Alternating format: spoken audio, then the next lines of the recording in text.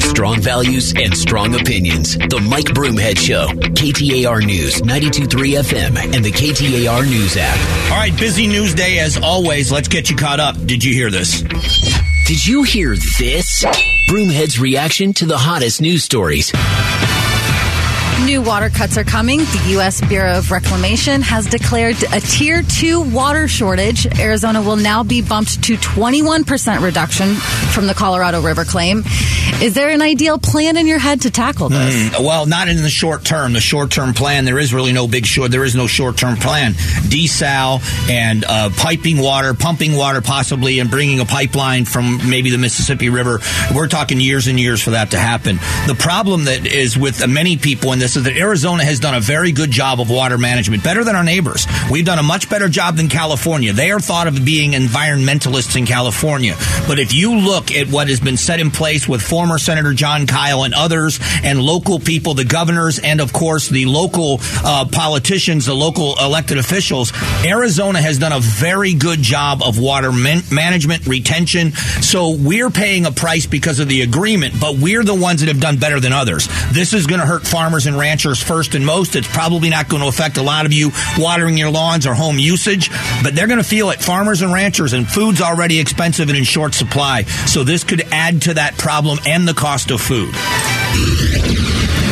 On Friday, an elementary school in El Mirage went on lockdown, and while on lockdown, a suspicious package was found, and then parents started showing up. With tensions already heightened, more family members started to arrive. That's when investigators tell us several of them tried to push past officers and get into the building. A fight broke out, a man's gun fell out of his waistband. I mean, the parties involved were named yesterday, but you're a parent and an also huge law enforcement supporter. So how do you reconcile a moment like this? We just had Steve Hooper on, and I think the answer has got to be communication. I think law enforcement understands the passion in a parent. And after what happened in Uvalde and Marjorie Stoneman Douglas High School in South Florida, we understand that law enforcement in the past hasn't always done their job. So everyone can understand what was going through the minds of those parents. So I think first and foremost that happened. But at the same time, law enforcement understands there has to be effective control of the situation. And parents have to know that law enforcement in Arizona is not Uvalde, Texas. That if necessary, when necessary, God forbid never, but if necessary, they're going in, they're going to neutralize the threat, and parents will be more of a hindrance than they are a help if they try to jump in the middle of that. And if that meeting can happen before the school year where everybody's confident in the plan, that takes away a lot of this fear. You are listening to Did You Hear This? We do it every day at this time to catch you up on the headlines. Yesterday, the FBI had another Operation Cross Country raid. The FBI located 84 victims of child sex trafficking and sexual exploitation, with the average age being 15 years old and the youngest victim 11.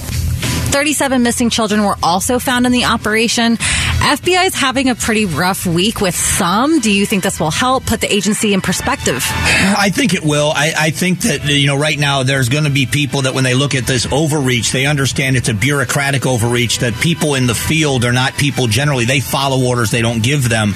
But this is the kind of work the FBI is known for. And I think that these kinds of things will help quell some of the fears and some of the anger. But at the same time, there needs to be policy changes at the top. And I think that until that happens and people can see real policy changes or transparency, which might alleviate some things as well, there's going to be some rough edges.